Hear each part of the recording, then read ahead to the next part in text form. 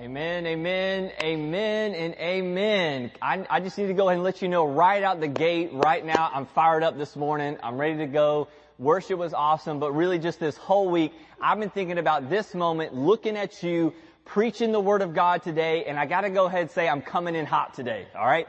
I'm coming in like turned up to 10, ready to go. I'm fired up, and here's why I'm fired up, because I believe that this is a time for us to go on the offensive, okay? This is not a time for us to be shrinking back. This is a time for us to be leaning in to all that God has for us in this season. I mean, even looking at the book of James, it's this letter that just puts Christians on notice, right? That says, hey, this is how you need to be living. This is the standard that you need to be, if you profess Jesus as your Lord, here's how we need to be acting. And so I love that we get to apply this verse to our lives today. And I just want to say that I come against anything in your life right now that would begin to tell you that somehow you're getting a less than experience from God. That somehow that God is inaccessible in your life right now. Because here's the deal. The enemy wants to be able to get all up in your mind and in your emotions and in your feelings and let you believe that you can't experience God the same way as you can in a building at church. Can I tell you something right now? God is with you. He's right there. As I'm speaking to you and as we're connected via internet connection, God is with you. His presence is for you. I believe right now that people who are watching right now are beginning to feel the presence of God. I believe that there's people right now that are beginning to feel just a warmth, a peace coming over them that they haven't felt all week long. And if that's you, I want you to go ahead, put these hands together right here, okay? Go ahead and stomp your feet a little bit. Come on. Move around. Listen, we can't get apathetic or inactive. We got to be active and moving and pursuing all that God has for us in this season. And I believe that we are in some of the best days. That's crazy, right? That's craziness. I believe that God is refining His church. He's refining us as Christians. And what's on the other side of that? Oh, it's gold. It's beauty. It's a refined bride. Man, there are things that we're going to step into that God has prepared for us. That there's just levels of His presence. And there are people who are going to come to know God through you. I just believe it. And I believe it's true. So we've been talking to the book of James, right? This letter. And I want to go ahead and just give you right up from the get, go ahead and give you, here's what we're talking about today. Chapter 3, we're talking about taming the tongue, and I'm going to add in the thumbs. We need to tame the tongue and the thumbs. And then we're going to be talking about having wisdom from above. There's only one wisdom that we need, and it's God's wisdom. All right? So those are the two things. How are we going to get it? By getting closer to God. Right? So if you want the cliff notes of today, there's some things that you're probably saying, there's some things that you're typing that you probably want to go ahead and take a step back, put the pause button on, think on a little bit before you start talking, before you start typing. And there's some wisdom that you need, and sometimes you may feel like it's wisdom, but it's really earthly wisdom. We need to get a hold of God's wisdom, and the way we're going to do that is by getting closer to God, by growing in relationship with Him, by taking steps every single day to get to know Him, right? So there, boom, that's the message right there. That's the sermon. If you want to go ahead and log off, you can. Don't do that, all right? Stop right there. Don't you scroll away. But that's where we're going. I'm no surprises today. And so here's what I want to do. To get us started, we're going to go ahead and just read James chapter 3. All 18 verses, all right? So let's go ahead and kick it off. So starting in verse 1. Let's go. Not many of you should become teachers, my fellow believers, because you know that we who teach will be judged more strictly. Can I just tell you, as I was preparing the message this week, I was like, oh man, that's a tough reminder. So, we all stumble in many ways. Anyone who is never at fault in what they say is perfect, able to keep their whole body in check. And just to let you know what James is kind of saying, like, man, if you can say everything perfectly with your mouth, man, your whole body's in check. Everything's good. He's pointing to the power of our words, of what comes out of our mouth. When we put bits into the mouths of horses to make them obey us, we can turn the whole animal. Or take ships, for example. Although they are so large and driven by strong winds, they are steered by a very small rudder wherever the pilot wants to go. Likewise, the tongue is a small part of the body, but it makes great boasts. Consider what a great forest is set on fire by a small spark. The tongue is also a fire, a world of evil among the parts of the body. It corrupts the whole body, sets the whole course of one's life on fire, and is itself set on fire by hell. All kinds of animals, birds, reptiles, and sea creatures are being tamed and have been tamed by mankind, but no human being can tame the tongue. It is a restless evil full of deadly poison. It's a little bit discouraging. With the tongue we praise our Lord and Father, and with it we also curse human beings who have been made in God's likeness. Out of the same mouth come praise and cursing. James says, my brothers and sisters, this ain't it. This should not be. Can both fresh water and salt water flow from the same spring? Again, he says, my brothers and sisters, can a fig tree bear olives, or a grapevine bear figs? Neither can a salt spring produce fresh water. And so that's our first part, taming the tongue. And then we go into the second part about godly wisdom, wisdom from above. So it says this. James asked the question, who is wise and understanding among you? Let them show it by their good life, by deeds done in the humility that comes from wisdom. But if you harbor bitter envy and selfish ambition in your hearts, do not boast about it or deny the truth. Such wisdom does not come down from heaven, but it is three things. It's earthly, it's unspiritual, and James even says it's just straight up demonic. For where you have envy and selfish ambition, there you find disorder in every evil practice. But the wisdom that comes from heaven, it is first of all pure. Before anything else, it's pure. Then it's peace-loving, it's considerate, submissive, it's willing to yield, full of mercy and good fruit, it's impartial and sincere. And he ends with this statement, and I love it. This is like one of the best ends of a chapter. He just says this, peacemakers who sow in peace reap a harvest of righteousness. It's incredible.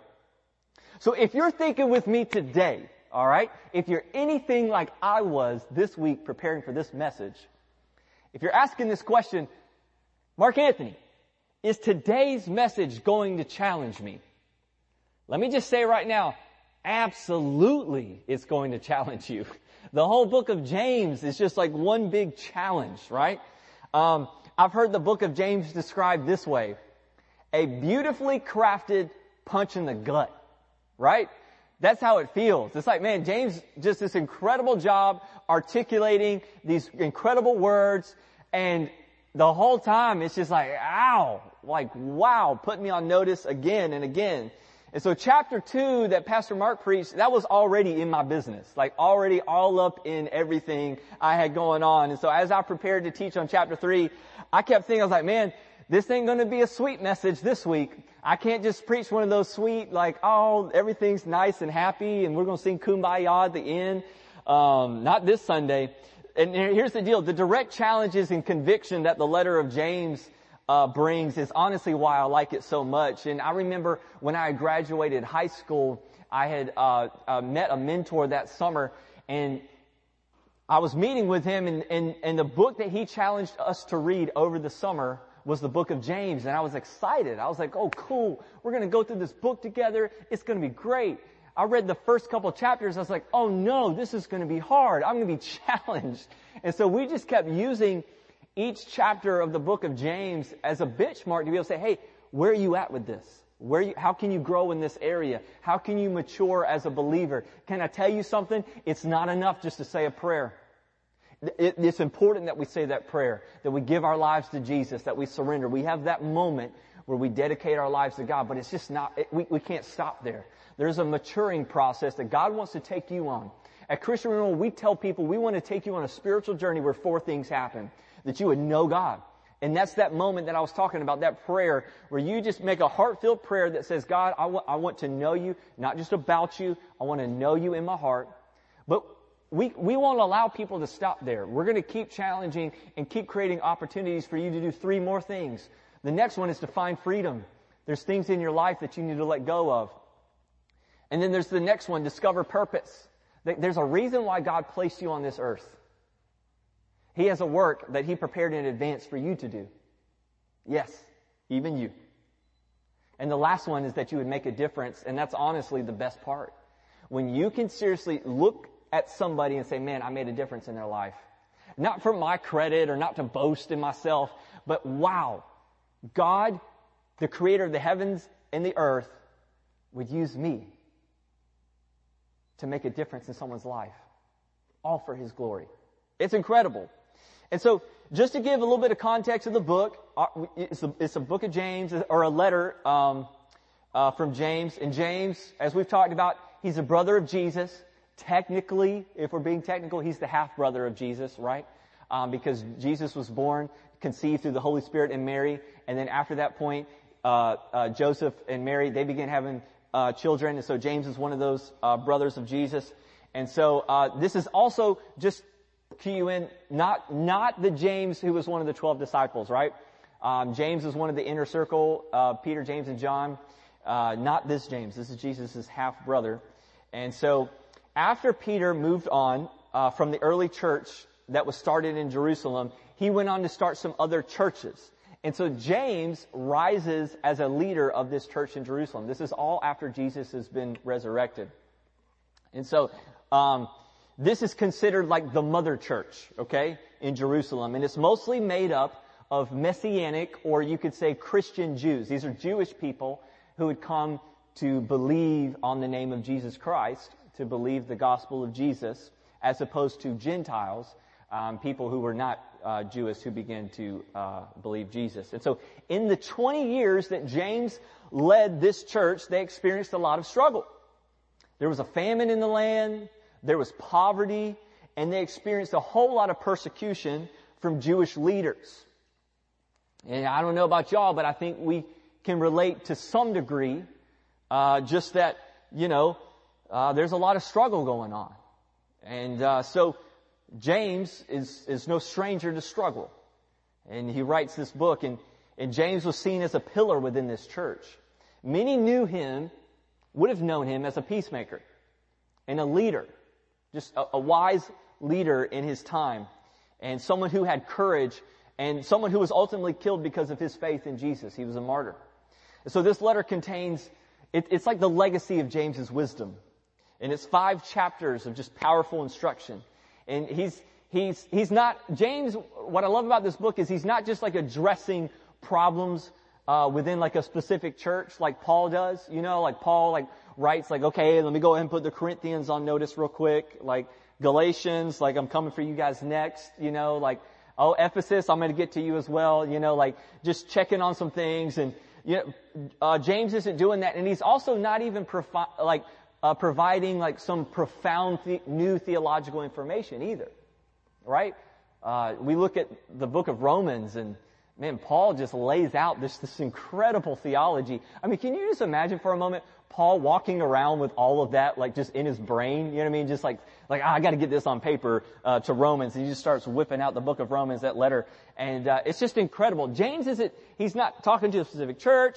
He's not introducing new theological information.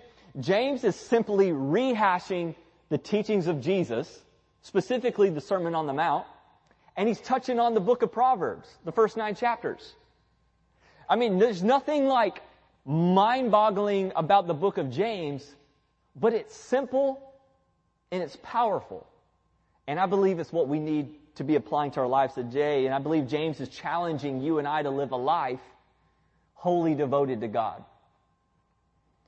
Anyone listening to me today, say, man, I want to live a life that's sold out to God's way. Not my way. Not the world's way. God's way. I want you to declare this with me. Say it. I know you may think, I'm not going to say it out loud. I want you to say it out loud. Say this with me. I want to live completely devoted to God's way. Now that you've said it, like you're kind of mumbling it and just kind of going along with me, now I want you to say it, declare it, say, I want to live completely devoted to God's way. Awesome. I'm glad we're on the same page today. All right. So like I said, chapter 3, 2 themes. We can divide it into taming the tongue, like you better watch your mouth. Anybody ever been told that? Like anybody's mama ever told them, like, you better watch your mouth, right? Man, mom says that, all of a sudden you better shut it down. Anything that comes next can be used against you in the court of mama's law, right? So whenever mama says you better watch your mouth, you better watch your mouth. And James is kind of saying, hey, we need to watch our mouths. And so we got taming the tongue, and then we got wisdom from above, God wisdom, true wisdom. And so James, the first 12 verses in chapter 3 is where we're going to be looking at the tongue. We're going to hit this, we're going to go to wisdom, and then we're going to end, all right? So the first 12 verses, this is like the longest discourse on the tongue or on our words. There's all sorts of things that James is referencing that he's calling attention to that were said before, like in Proverbs. Proverbs says death and life are in the power of the tongue, right? Jesus says out of the overflow from the heart, the mouth speaks. But James takes 12 verses to really drive home this idea of our words. So unless we have an encounter with God, here's what I want to say. Because this can quickly turn into like just religiousness so fast. Unless we have an encounter with God, we can't tame our tongues. We just can't do it. We have to have the Holy Spirit working within us, and that's part of what James is saying. Anybody ever said something that they wish that they could get back? Right? Like the words are like escaping your mouth, and you just wish that you could like, no, come back to me, get back in my mouth. I wish I could rewind and do that over again. Like you just know. Like maybe you're at home, and maybe, you know, your wife asks you something, and you just sort of quit back real quick, maybe out of like a little bit of anger.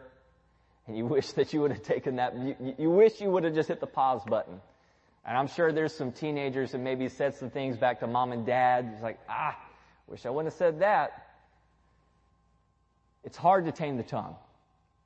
And, you know, I heard a story about a man, his wife was traveling, across Europe. And so she had stopped in Italy, and she called her husband to say, hey, I've made it to Italy. And so while she was there, she asked, hey, how's my cat doing? She loved her cat. And the husband just said, without even thinking, he said, oh, the cat's dead. And she says, oh no, why, oh my goodness, why would you tell me that? Like, you've just ruined the whole rest of my trip. And the husband thinking like, what? The cat's dead, you know? What did I say?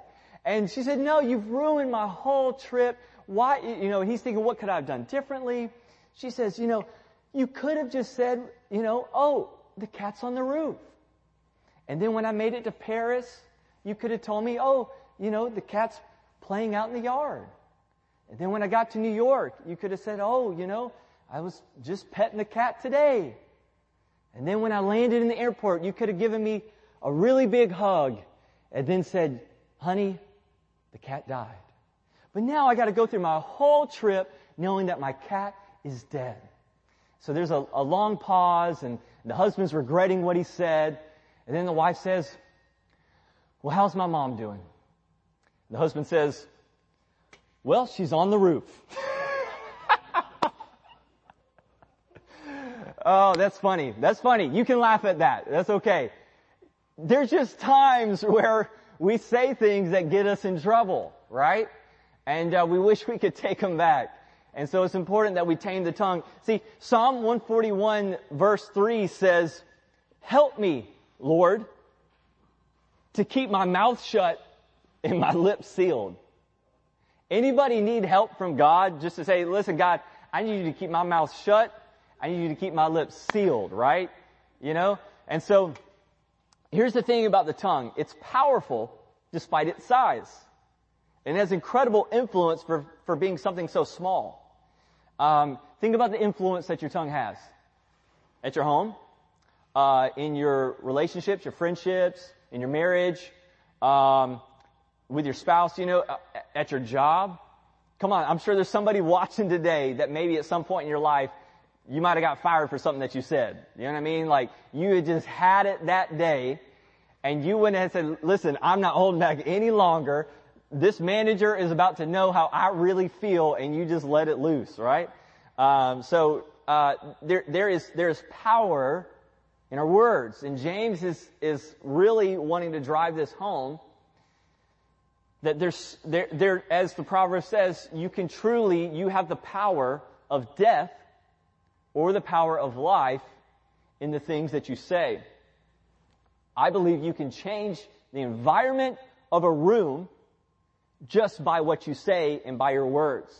It's why I wanted to start off this message today with words of life and encouragement and hope and belief, because I believe that we can change the environment that you're in right now. Maybe you're feeling downcast, your soul. And that's okay. We're not talking about changing circumstances. We're just talking about changing our perspective of our circumstances. And so maybe there's some thoughts that you're thinking, some things that you're saying, some self-talk that's going on that's negative. And God wants you to begin to line up with what He thinks about you, what He says about you. You can change the environment of a room. You can change a relationship with the words that you speak. I think about my son. I love it when I get to come home to him and I just look at him in the face and I say, I love you, son. I love you. I'm so proud of you. You're my best friend. You're amazing. You're so smart. You're so kind. You're so handsome. And just like the countenance over him is incredible. And then he'll say it back, I love you too, Dad. You're my best friend. And then I'm done. I'm like, oh, Jesus. You know what I mean? Like, I'll fall out right there in the moment. You can change a relationship, the environment of your home, by the words that are coming out of your mouth. And if you think about it, I so desire to speak incredible truths to my son. How much more does your Heavenly Father want to speak words to you that would bring life and bring power and set you free? Think about the negative, right? I hate you. I don't like you anymore. Don't call me. You make me sick. Right? These words that just kind of like create such a negative atmosphere. So the tongue is powerful. The tongue is also directional, right? We look at James 3 verse 4, and James is talking about how such a small rudder compared to the rest of the ship can turn the ship. And so our tongue is powerful. It's directional. It can really shape the direction that we're headed in. And the last is that a tongue can really be a spark, right? James talks about how, you can set a whole forest on fire with just one little spark. And so you may be thinking to yourself like, it's just a little word. It's just a little opinion. It was just a little joke. Just a small comment. I just made one little Facebook post. It's just a little tweet. We need to be putting some of the things we say under a magnifying glass and really analyzing them a little bit better before we hit send, I believe, through a text message, through a Facebook post. We don't just need to tame our tongues, but we also need to tame our thumbs, I believe. And I would say that in the year 2020, it's almost our thumbs that are giving us more trouble than our tongues, because let's be honest, there's some people that will say a whole lot more audacious things behind a computer or behind a phone than they will say face to face. It's maybe the problem is that we don't talk enough face to face. That there's things that you may say like, I disagree and I hate you for this. But if we were having a conversation one-on-one, maybe different, because we can see each other's humanity. But when we begin sharing things, you may think, it's just a meme. It's just it's just a meme. Maybe that thing that you're sharing is offensive to somebody. But you think, no, I believe this and this is right, and I'm gonna make my opinion known because I'm right and they're wrong, and I'm gonna tell you why you're wrong. And there's all this negativity that goes back and forth, and everybody's hating on one another, and There's just all this stuff. And I believe James is just saying, if James was like on Facebook today, he would just put like one big status, reply all, like to whom it may concern, brothers and sisters of the Lord, this should not be. This bickering, this arguing, this strife, it shouldn't be. It shouldn't be that as believers of Jesus, and I'm talking to Christians right now, all right? Because some of you may be agreeing like, yeah, there is a lot of bad stuff out there on the Facebook, and there is a lot of negative things out there on the internet. I'm not talking about stuff that's being posted by somebody who's an unbeliever. I'm talking about stuff that's being posted by Christians. Because James is talking to Christians. I'm trying to get us to see that we are to be held to a higher standard. That the things that we consume, the things that we engage in, it's important. I believe James would say, brothers and sisters, this shouldn't be. He says, out of the same mouth, we praise God. We show up to church and we sing songs and then we leave and we curse people. People who were made in God's likeness. Who was made in God's likeness? Humans. All of them. Made in the image of God. So anytime we are speaking slander, we are talking down and negative, gossiping, lying. We are attacking the image of God when we do that. And so the antithesis of that would be, the opposite would be, I'm going to build up the image of God. So I'm going to celebrate the image of God. This may help you. Because part of your struggle with words could be just disagreeing with someone, right? Like, I just don't like them. Like, they make me mad, and then I start saying things that get me in trouble. Here's what I want to help you. A goal that I've set in my life is, does not matter all the disagreement. I want to find the one thing that I agree with somebody on, and I'm going to give it 1,000% of my energy and my effort. I may agree with somebody on one thing. The only thing we may agree on is that we both like the same restaurant. And if that's the case, I'm going to talk to that person about that restaurant and as much as I possibly can. I'm going to ask them, hey, do you want to go eat at that restaurant together, right? Like, I'm going to go all in on the one thing that unites me instead of being so focused on all the other things that I disagree with or I don't like about the person. And I believe that in doing that, it changes my perception of the person to where I'm able to say things to them and about them, because the words that a lot of times get us in trouble are the words that we say about people when they're not around. So it changes the words that I say about people when I can view them differently, view them as made in the image of God.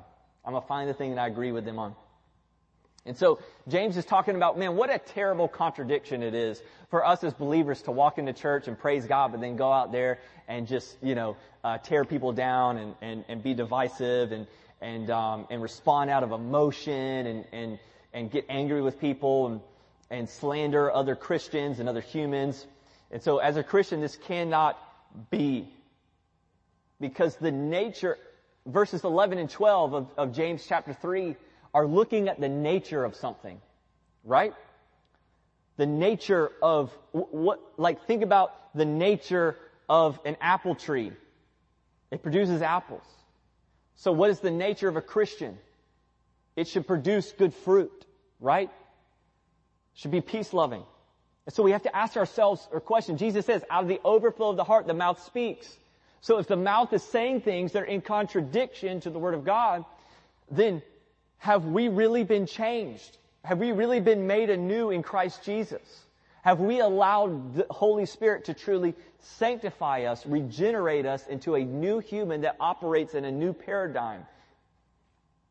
Has my heart really been changed? And here's the deal. It's not just about, oops, I said a swear word, stubbed my toe, I let it slip. Oftentimes we can look at taming the tongue as like, oh, I gotta try to stop cussing, right? We're not talking about, just not saying a swear word. It's about the nature of your being. It's asking the question, do I need to repent? Do I need a change of heart? As Christians, we have a huge responsibility over our words. And here's the deal. We can't get thrown off by the word that James uses in chapter 3 about being perfect. because it can also be translated as mature or complete. It's the same word used in James chapter 1 verse 4 for the person who develops patience through trials, right? So James isn't saying that people who control their tongues are sinless. In fact, he says at the very beginning that we stumble in many ways. We all do. What he's getting at is the one who avoids stumbling in speech is, in his estimation, a mature believer. It's not that they're without sin. It's not that they're perfect. It's just that you can get a good gauge of where somebody is in their maturity, in their completeness in Christ, by their speech. Psalm 19:14, David says, may my spoken words and my unspoken thoughts be pleasing even to you, O Lord, my rock and my redeemer. So, can we tame our tongues? I'm going to say this, not in our human strength. Because, listen, if we're just left to human devices, like earthly devices, like to tame this tongue, we might as well just go ahead and just snip it right on out. Just go ahead and just cut it. It'll be painful, but it'll save us a whole world of hurt. If we're going to try to do it outside the Holy Spirit, might as well just go ahead and cut it out. I don't want anybody to do that, okay? So come back from your kitchen, put the scissors down, alright? Stay with me. We're gonna look at how the Holy Spirit can really help us do this. James chapter 3, verses 13 through 18 is our wisdom portion. All right. So we've gotten through our taming the tongue and thumbs portion, and now we're into our wisdom portion. And James starts out with this question. He says, "Who is wise among you? Not who's smart, who's knowledge, who has a lot of knowledge." Who has a whole bunch of degrees from university. He's saying, who's wise among you? Let me bring a distinction. Knowledge can build a house. I can build a house with knowledge. But it takes wisdom to build a home. Think about that for just a moment. Knowledge can be found in plenty here on this earth. Wisdom comes from one place. It's from God. Wisdom, James says, it's shown by our lives, right? If we look at verses 13 and 14 and 15, he's kind of shown us that wisdom, it really is less about talking and it's more about doing. He's echoing back to chapter 2 that we talked about, faith without works is dead, right? That you should be able to see the wisdom in somebody by their deeds. So, I heard a commentary put it this way. It said, I can attain a consistency in my orthodoxy which surpasses others. I can gain a reputation for my thorough grasp of theology and be regarded as a protector of the faith. And my teaching may still be earthly, unspiritual, and of the devil, resulting in disorder in every evil practice by stirring up suspicion, slander, distrust, and contention within the Christian community. If we want to be mature believers, it isn't just about how much orthodoxy and theology we have. That is important. But if we have all of this, but we engage in slander and distrust, we stir up contention amongst our fellow believers within the Christian community.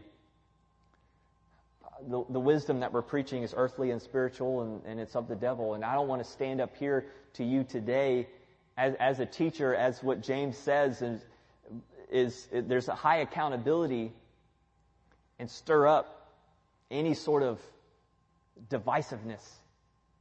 We want to be united. So when James is talking about wisdom from below, he goes to verse 14, right? So if we look at verse 14, man, the heart is the seat of both wisdom and envy. And those cannot dwell together. You can't have both. James is attempting to help us see the difference in wisdom from above versus wisdom here on earth. That this wisdom, right, here on this earth, if we go to Yeah. It says, but if you harbor bitter envy and selfish ambition in your hearts, do not boast about it or deny the truth. Such wisdom doesn't come from heaven. So, think about it for a moment. Is there bitter envy in your heart? Are the choices that you're making from a place of selfish ambition? Verse 16, think about your life. Think about what's going on at home. Where are you right now? Think about your relationships. Is it earth wisdom or is it God wisdom? Here's a good marker, is there disorder of every kind? See, it's okay to admit that, man, yeah, maybe I've really linked up with some things that just aren't the gospel. They're not Jesus. They're not wisdom from above. We're all coming to the same hospital, right? Like, we all stumble in many ways. So it's okay to admit. But let's not stay this way. Let's not just stick around in the year 2020, all right? And just bicker and argue and throw words around and talk about how I'm right and you're wrong and I know all the facts, your facts are wrong. Let's take some steps to find some real freedom. And my challenge of all of us in this chapter is that we would mature. As believers of Christ, it's imperative. Are we truly changed or are we stuck in some of the same cycles? Because true wisdom can be found only by people who live in an active reliance upon God. Proverbs 14:12 says, there is a way that appears to be right. It looks good. It seems okay. Seems like it adds up. But in the end, it leads to death. And so that's why we need to know, man, what is the wisdom from above? What is God wisdom? And we need it. The wisdom that is from above, it is first of all, it's pure. So above all and before all, wisdom from God is pure. And this refers to holiness, right? John Wesley would love this. It's holiness. James has been setting a high standard for us in his letter all along, and he reinforces here a call to be pure. And pure doesn't mean perfect. We're not pursuing perfection, but we want to live with integrity, right? So the question is, will we choose the wise thing not because it is popular or makes us look good, but because it is right, holy, and pure in God's eyes? And here's the deal. Here's where integrity comes in. Can we be open and honest in the times where we get it wrong? That's wisdom. I see wisdom in people whenever they are able to say, you know what? I didn't quite get this right. Like, I kind of messed this, I blew it. I want to give a shout out. I feel like my dad has done the best job at being a good example to me in that life. I've heard him say it. Man, I blew that one, son. I messed that one all up. And he's not afraid to admit it. He's not afraid to be vulnerable and just say, hey, I messed that one up. And that to me is wisdom from above. Because it's someone who's saying, I'm yielded, right? I'm after integrity. I'm not after appearing, right and like I've got it all together. He goes on to say, peace-loving, considerate, submissive. These first three, after we talk about that wisdom is pure, this next series, the first three, peace-loving, considerate, and submissive, describe someone that is teachable and able to learn from others instead of trying to obtain status or power or trying to be heard, trying to be seen as right. It's someone who's willing to yield. And so we need to be someone that's not hard to approach. There's those of us men who need to be okay with admitting our weaknesses, admitting the times where we fail, right? Dads, let's not be an example to our sons and to our daughters of someone that, can't be told any differently, right? Like I'm dad, and what I say is it, right? There's a place for an authority as a father, but to go back to my relationship with my dad, one of the most beautiful things about relationship with my dad is that He's given me the space for us to be able to talk with one another, right? And especially as me, as a young man, He's able to talk to me. And there's been times where, He says, man, son, thank you. I love getting to see it from your perspective. And what an empowering thing that does for me to be able to look at somebody who I respect, who I view highly of, and be like, wow, they actually care about what I have to say. That must be a wise person. But arrogance says, I've got it all figured out. I know what's right and I know what's wrong, and you're not going to tell me. Wisdom says, I'm first of all peace loving. I'm considerate. I'm thinking about other people, and I'm submissive. And that may feel like a weird word to say, but it just means that you're willing to yield. You're willing to say, hey, the floor is yours. I don't have to be right.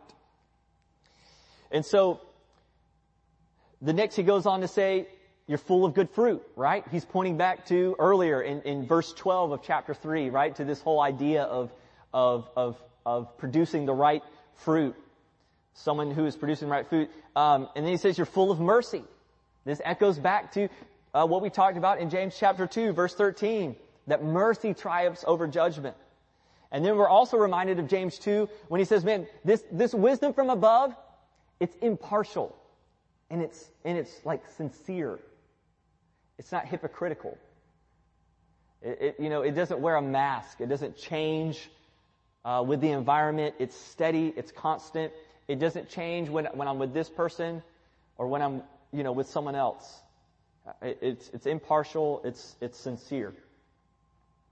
And so here's the deal. Let's go ahead and take a pause for a moment. All that we've talked about taming the tongue, and then this whole list even of what wisdom from above is, can we just go ahead and say that this is hard?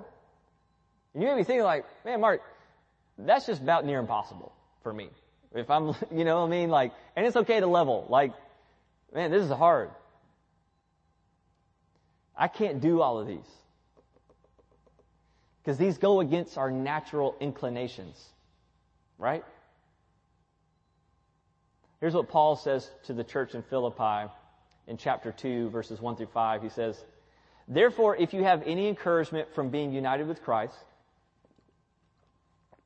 if any comfort from His love, if any common sharing in the Spirit, if there be any tenderness and compassion, then make my joy complete by being like-minded, having the same love, being one in spirit and of one mind. Do nothing out of selfish ambition or vain conceit. Rather, in humility, he says, I want you to value others above yourselves, not looking to your own interests, but each of you looking to the interests of others. In your relationships with one another, have the same mindset as Christ Jesus. And so James ends chapter 3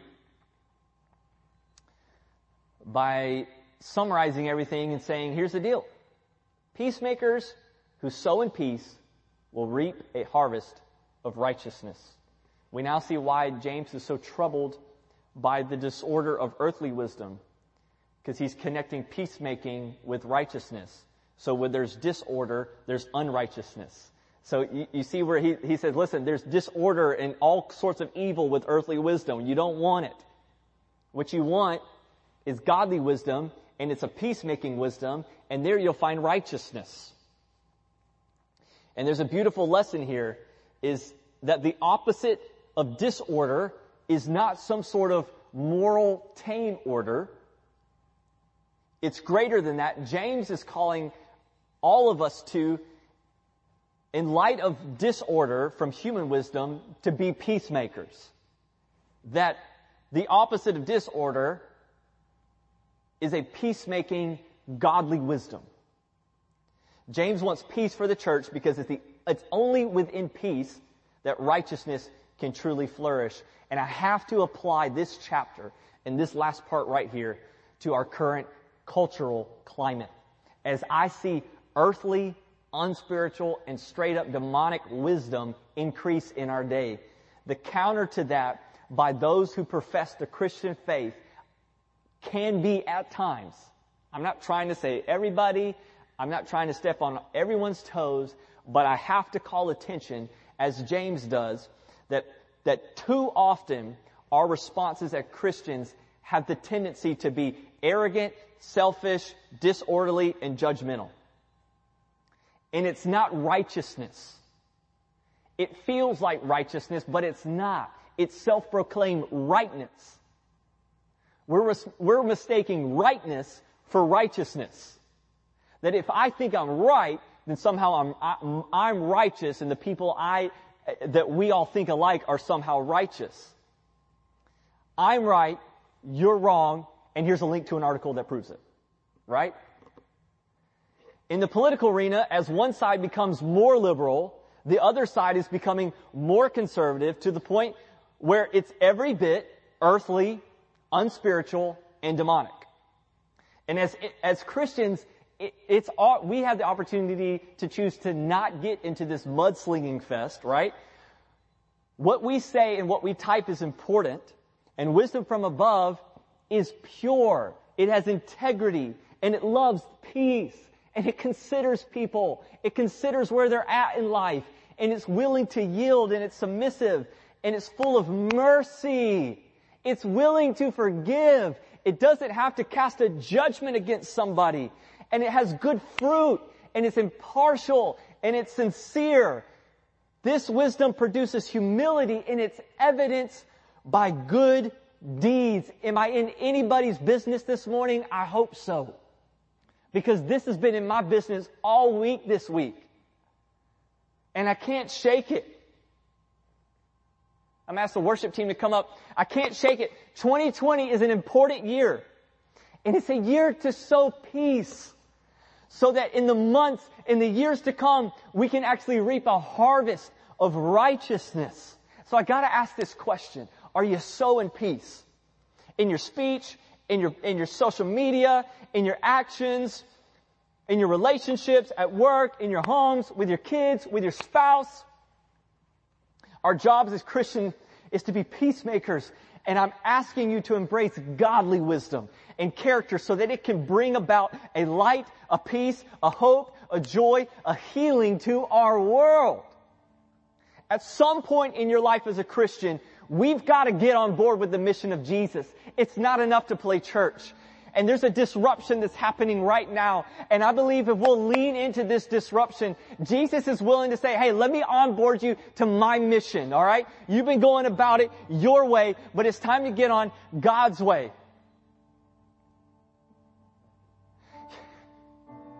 We got to let go of the wisdom of the world. It's not enough. It's going to leave us empty, divided. It's going to leave us hurting. Glenn County needs people who will commit daily to making peace. I don't got to be right. I just got to serve God. I just got to obey Him. I just got to trust Him. I just got to get in His Word. I just got to keep praying. I just got to keep pursuing Him. I don't have to get everything right. I don't have to have all the knowledge in the world. And I love knowledge. I mean, y'all, I research things. I love reading things. But it's not enough. It'll never be enough. I've got to lean into what God's wanting to do. I got to make peace. I got to be teachable. I got to be humble. I got to show it in my life.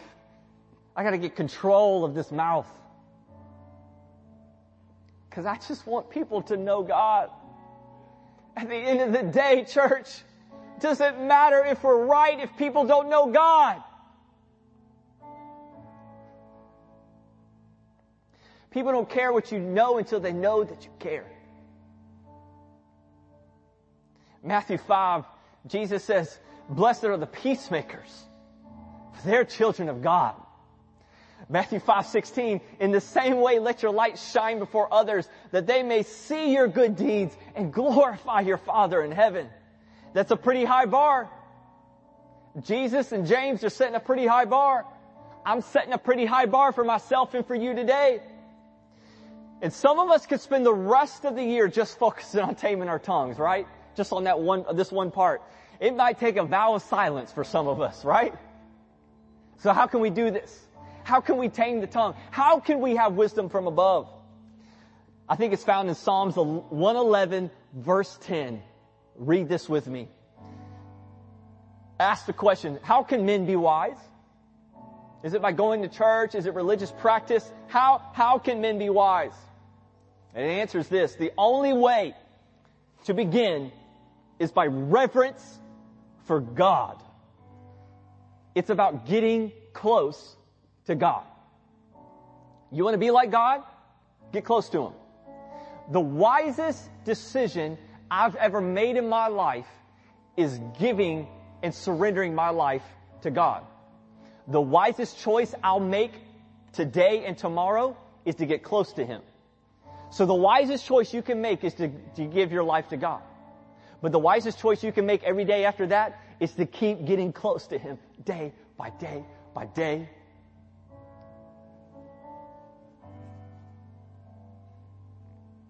So how can we be wise?